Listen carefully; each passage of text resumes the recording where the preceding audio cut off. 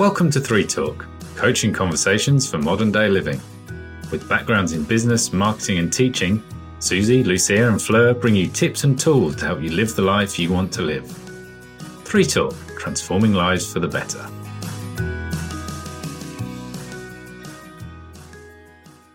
Welcome back to 3 Talk. This week we are discussing, are you suffering from an identity crisis?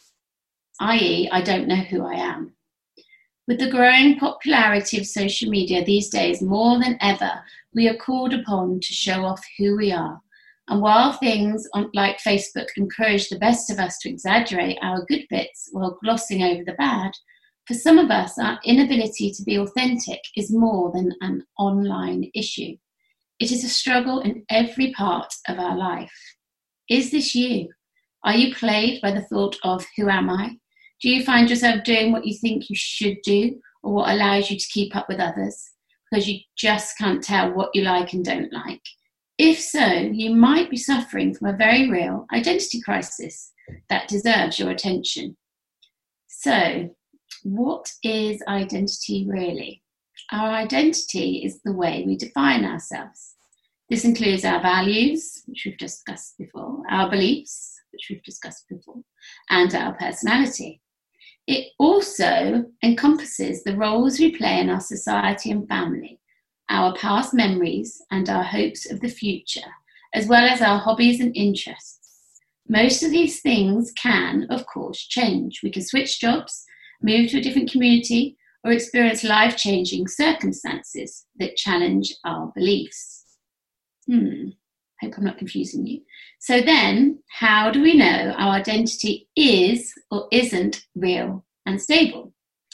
To have a solid identity, we need to be able to see that we are the same person in our past as we are now, and as we will be in the future. We need to feel the same no matter what our environment. For example, my true nature has always been to understand and help others.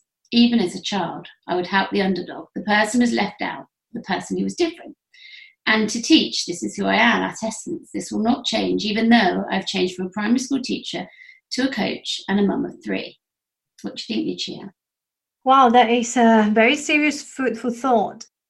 I think that identity doesn't really mean that we act the same all the time. We may know that we are moody or that we are acting differently under stress or depending on who we are around. But for example, is not going to act the same around a romantic partner as we act around our parents or colleagues. But even with these variances in our behavior and moods, we feel we are the same person underneath. For example, a person without a sense of identity can instead feel a disconnect from who they have been and or no sense as to who they will become next. They don't feel they are the same, but feel a different person sometimes from day to day. And some report looking in the mirror and finding it hard to believe that it is them looking back. Of course, we can all feel like we don't know who we are and we experience a challenging time in life. Like, if we lose our job or loved one, we have to move countries and leave our family behind. All these things can leave us to bereft. We temporarily lose sight of ourselves. But a real identity crisis is different. Yeah, so a real identity crisis is when we don't form a proper sense of self, normally from adolescence. So we're going to look at today 7 signs that you lack a sense of identity. And next podcast, we're going to help you think about how you can maintain your identity in different relationships. So 7 signs that you lack a sense of identity. If you're not sure if you're just going through a rough patch or you're really suffering from an uninformed identity, check for these 7 factors that show you might not have a stable sense of self. The first one is you change with your environment, which is kind of what Lucia was talking about earlier. If you work at one job and everyone's studious and quiet, you will be studious and quiet. If your next job requires you to be chatty and upbeat, it will soon seem as if you're always the social type. It's as if you are more formed by your environment than your choices and personality. I would flag here, though, like, for me, identity is intrinsically linked to your values, is who you are, as we said, and that is not going to change within time. But of course, you will model the ways in which you behave depending on your environment. And that is totally fine. As we were saying, you're not the same when you're at work than when you are with your friends, with your family, or with your loved one. And that is fine. But your core values, your core ideas and beliefs will be exactly the same. Say, for example, I know that one of my values is having fun. I like to see the fun side of everything. That doesn't change. If I'm at work, I'm going to be looking at ways of infusing that creativity, that fun there. If I'm with my children, I'm going to be looking at fun things to do. Yet, obviously, you wouldn't expect me at work to be sitting on the floor playing pirates. That's when I am molding my personality or my identity in a way to reflect the environment I'm in. But my value, which is having fun, is not going to change from one way to another. And I think this is something that people listening to us today should have very clear in their heads. Yeah, I think you're right, because mine is always to think the best of everybody and always be kind, and that wouldn't matter what environment I'm in. And if I'm in an environment where people aren't like that, I still wouldn't change. So I think Lucia made an important point there. So the second sign might be relationships mold you. So not only are you likely the sort who feels entirely bereft of that relationship, when you do get into one, you change. Your hobbies change, your appearance to match your partner. You'll convince yourself that what they like is what you really like, but you just didn't know it. Even if you've just gone from wearing black and listening to classical to wearing cowboy boots and listening to country. And if your partner doesn't like things, you'll give them up, down to changing your friends sometimes. That is such a classic scenario in adolescence, isn't it? And we've all been through that. And I like to say there's nothing bad in doing that. You need to discover who you are. But once you've got through all that, you've got a real feel of who you are, what you like, and what you don't really like. So as you said, Fleur, if you find yourself just molding into whoever or whatever is around you, you may be going through one of these identity crises. It is important that you keep sight of what you as a person believe, like, or don't like, in order to not lose yourself in that relationship or in that situation. Yeah, and it goes back to that people pleasing, doesn't it? Sometimes you will completely change and mold to please. So it might not be an identity crisis, but you might lose yourself by pleasing. So the third sign is you often have radical shifts in your opinions, not just little shifts, big shifts. This can include big things like political and religious beliefs, or just your opinion on popular culture and things like food and fashion. You might even find you change your mind from day to day and never know what you'll agree with next. Whatever you realise, it is not you will be changing your opinion to give others what they want. Even if you're disagreeing with someone on a certain level, you ascertain they like a challenge. They present an opinion that allows for debate. And this is so important because I think we all have had those situations in which, being people pleasers, we do try to fit, to just agree with whatever is being said or done around us. And these can often lead to these radical shifts in opinion, to say that you are catching up with a very religious group when you are not. Obviously, you're going to try and fit in by saying you do agree with all those things. And then say the day after, you are mixing up with people who are not. And then you're just going to go and say like, oh, no, I don't believe in any sort of religion. You need to understand what you stand for. So if you find yourself going from one place to another, generally speaking, just to please whoever is around you, this will be a very clear sign that you are having an identity crisis. Yeah, and I do think some people will agree with things all the time, so they don't like to upset people. Again, like you said, with fitting in. And I know when someone says something that it's not my opinion, I like to say, that's a good opinion, or I agree with this bit. So I don't kind of make it complete opposite, but I will still give my opinion in a way that doesn't devalue their opinion. But you don't need to change your identity.